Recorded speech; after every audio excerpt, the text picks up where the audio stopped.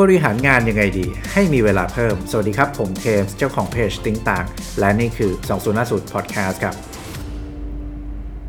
สวัสดีครับยินดีต้อนรับเข้าสู่2050 Podcast นะครับ Podcast ที่จะช่วยให้คุณหรือค้นและสร้างตัวตนขึ้นมาใหม่ให้พร้อมสำหรับการทำงานในโลกอนาคตครับวันนี้อยู่กับเทมส์เหมือนเดิมนะครับ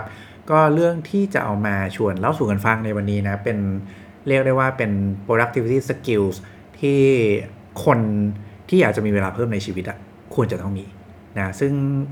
productivity skills ที่เทมบอกเนี่ยมันมีอะไรบ้างนะครับก็วันนี้เรื่องที่จะมาเล่าให้ฟังเนี่ยมาจากบทความของ Harvard Business Review นะครับในหัวข้อที่ชื่อว่า productivity skills to help you gain time back นะครับก็คือพูดง่ายๆว่าเป็นสกิลในการสร้างproductivity เนาะที่จะทำให้คุณเนี่ยได้เวลากลับมาให้กับตัวคุณเองนะครับซึ่งเทมจะสรุปให้ฟังให้เข้าใจง่ายๆเนาะแล้วก็เอาไปลองเป็นเช็คลิสต์กันดูนะครับแล้วก็เอาไปลงมือทำกันได้ทันทีโอเคเนาะเดี๋ยวเราจะมาคุยกันนะครับอย่างขอเริ่มที่ข้อแรกเลยดีกว่าเนาะจริงๆแล้วต้องบอกว่าเทมเชื่อว่าในช่วงชีวิตที่ผ่านมาเนาะก็ทุกคนน่าจะทำงานหนักขึ้นนะครับแล้วก็ทุกคนน่าจะใช้เวลากับการอะไรมีติ้งออนไลน์กันเต็มไปหมดเลยถูกไหมครับแล้วก็ในจากสถิตินะครับในช่วงที่ผ่านมาเนี่ยเอาแค่ตัวเทมเองก็ได้นะเรามีการ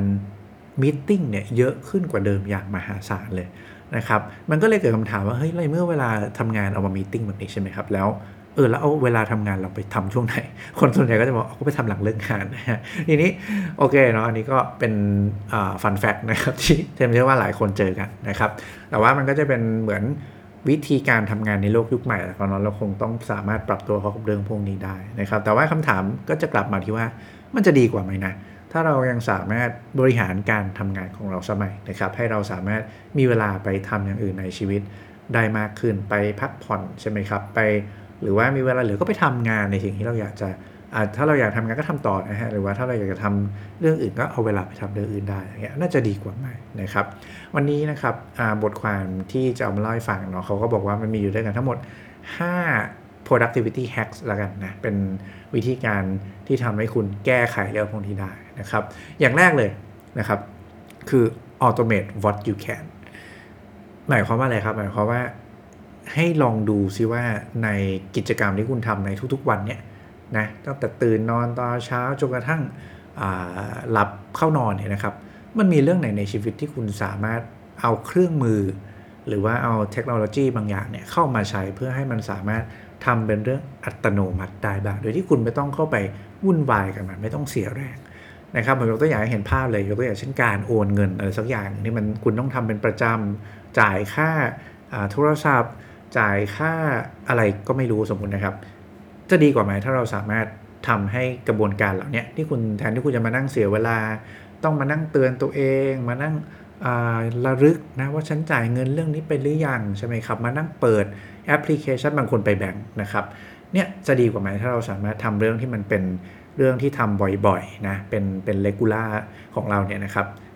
แล้วใช้ออโตเมตเข้ามาช่วยก็จะทำให้เราสามารถมีระยะเวลาตรงนี้เพิ่มมากขึ้นแน่นอนนี่คืออย่างที่1อันนี้เป็น1ตัวอย่างของกิจกรรมแล้วกันเนาะจริงๆมันมีอีกเยอะแยะมากเลยที่เราสามารถเอาเรื่องของ tools หรือว่าเอา automation ต่างๆเข้ามาใช้ในการทำงานได้นะครับนี่คืออย่างที่1ถัดมาครับข้อที่2ครับ outsource what you can นะคือจะบอกว่าในชีวิตของคนเราเนี่ยนะครับเวลามันมีจำกัดเพราะฉะนั้นเนี่ยการที่เราจะเลือกว่าจะทำอะไรหรือว่าเรื่องไหนที่เราจะไม่ทำเองก็เป็นสิ่งที่สำคัญมากเหมือนกันนะเขามักจะบอกว่าให้เราทำในสิ่งที่ต้องเป็นเราเท่านั้นที่ทำได้ใช่ไหมครับเป็นสิ่งที่เราทำได้ดีใช่ไหมครับแล้วก็มันถึงจะสามารถต่อยอดให้ตัวเองเนี่ยได้สร้างผลลัพธ์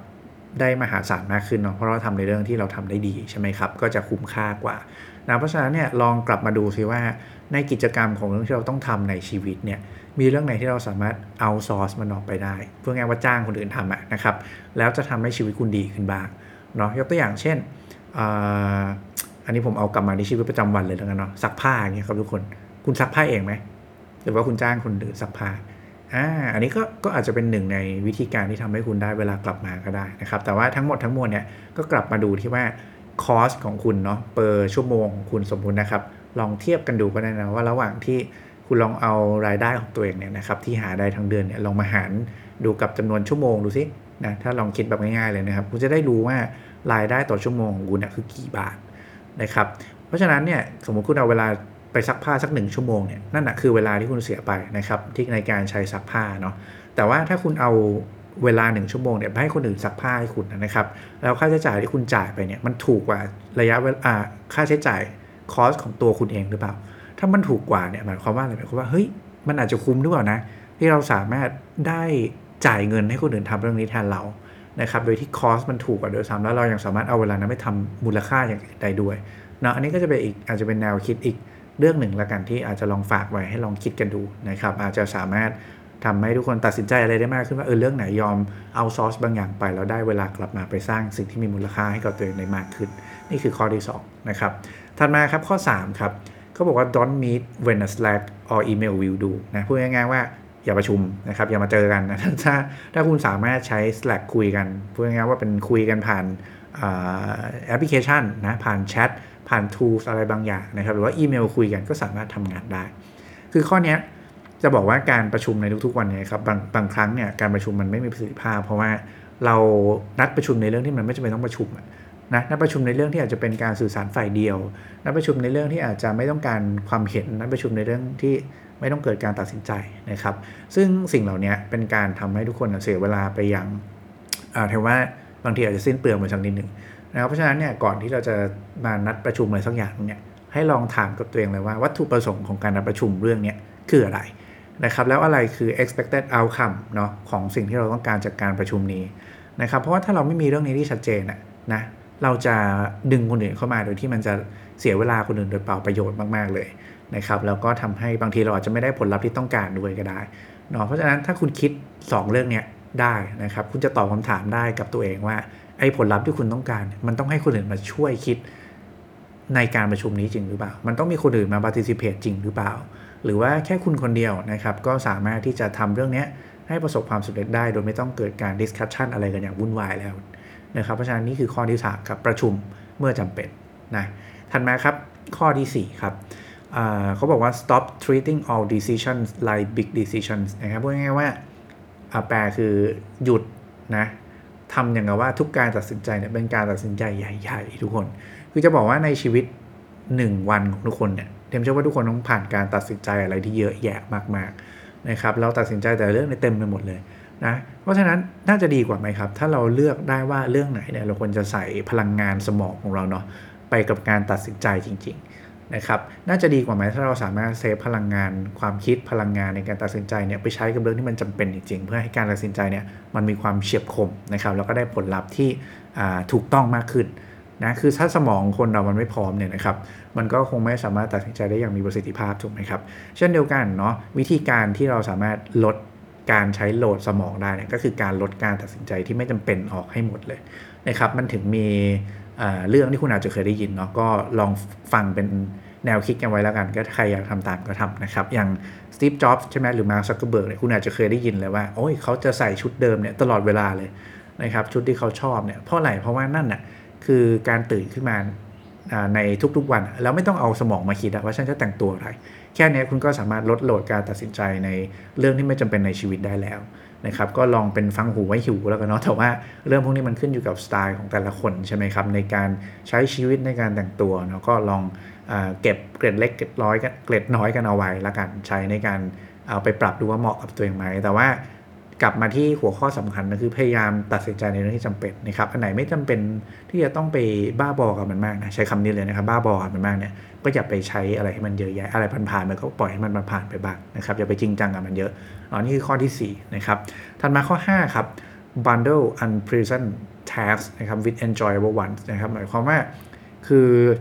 ในการทำงานของทุกคนเนี่ยนะจะบอกว่ามันไม่มีหรอกครับที่งานที่เราโอ้โหจะรู้สึกชื่นชอบนะมีความสุขนะฮะในการทำงานนะ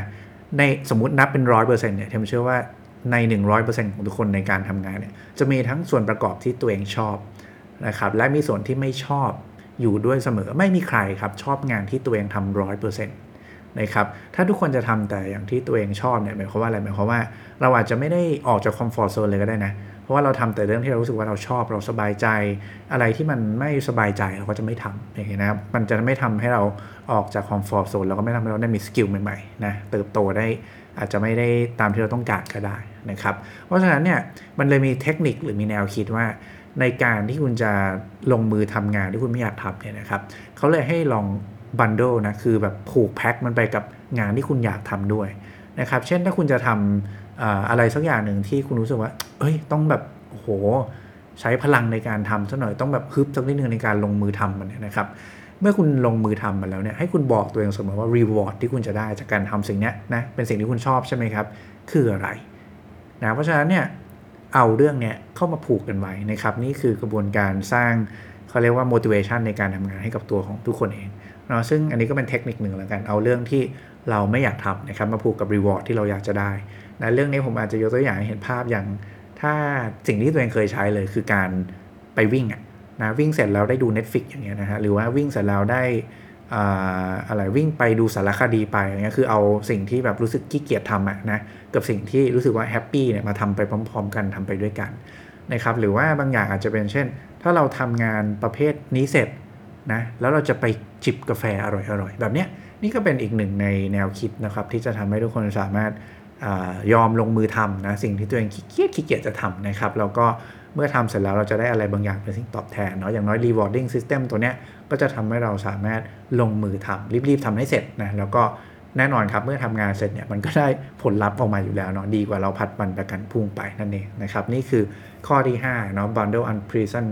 tasks with enjoyable ones นะครับสรุปทั้งหมดอีกครั้งหนึ่งนะทั้ง5ข้อนะครับข้อแรก automate what you can อะไร automate ได้ใช้เทคโนโลยีใช้ tools ได้นะครับเอามันมาช่วยเนาะอย่าไปทำเองนะครับข้อ2ครับ outsource what you can ครับจ้างได้จ้างนะครับ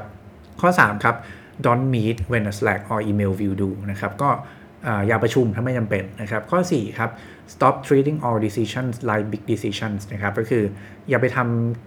เอาเป็นว่าทุกการตัดสินใจเป็นเรื่องใหญ่นะมันไม่ได้เป็นแบบนั้นหรอกนะครับข้อที่5นะครับก็ bundle unpleasant tasks with enjoyable ones นะครับก็คือเอาพยายามผูกงานที่ตัวเองไม่ชอบเนี่ยเข้ากับเรื่องที่ตัวเองชอบนะครับก็จะทำให้เราสร้างงานได้ประสบความสำเร็จแล้วก็แน่นอนเราได้เวลาทั้งหมดทั้งมวลนะถ้าทำได้นะครับก็จะได้เวลากลับมาด้วยนั่นเองเนาะเราก็ได้มีความสุขในการทำงานที่มากขึ้นนะครับนี่คือเรื่องที่จะมาเล่าให้ฟังในวันนี้นะครับก็ก่อนจะจากกันไปนะฝากหนังสือเล่มใหม่ของตัวเองนะครับเมื่อการทำงานหนักไม่ใช่คำตอบของความก้าวหน้านะครับเป็นหนังสือที่จะช่วยให้ทุกคนที่ทำงานหนักอยู่อย่างไม่ลืมหูลืมตาเนี่ยนะฮะได้กลับมานั่งถามคำถามกับตัวเองว่าฉันควรจะทำงานอย่างไรให้ถูกวิธีดีนะครับจะได้ไม่เป็นบ้าเนาะจากการทำงานที่ผิดวิธีกันนะครับก็ฝากไปด้วยนะครับหาได้ที่ร้านหนังสือชั้นนำทั่วไปไม่ว่าจะเป็น CS Book นายอินคิโนคุนิยะและ B2S ครับวันนี้ก็ไว้ประมาณนี้ทุกคนเดี๋ยวไว้เจอกันใหม่ในครั้งถัดไปครับวันนี้ก็ขอบคุณและสวัสดีครับ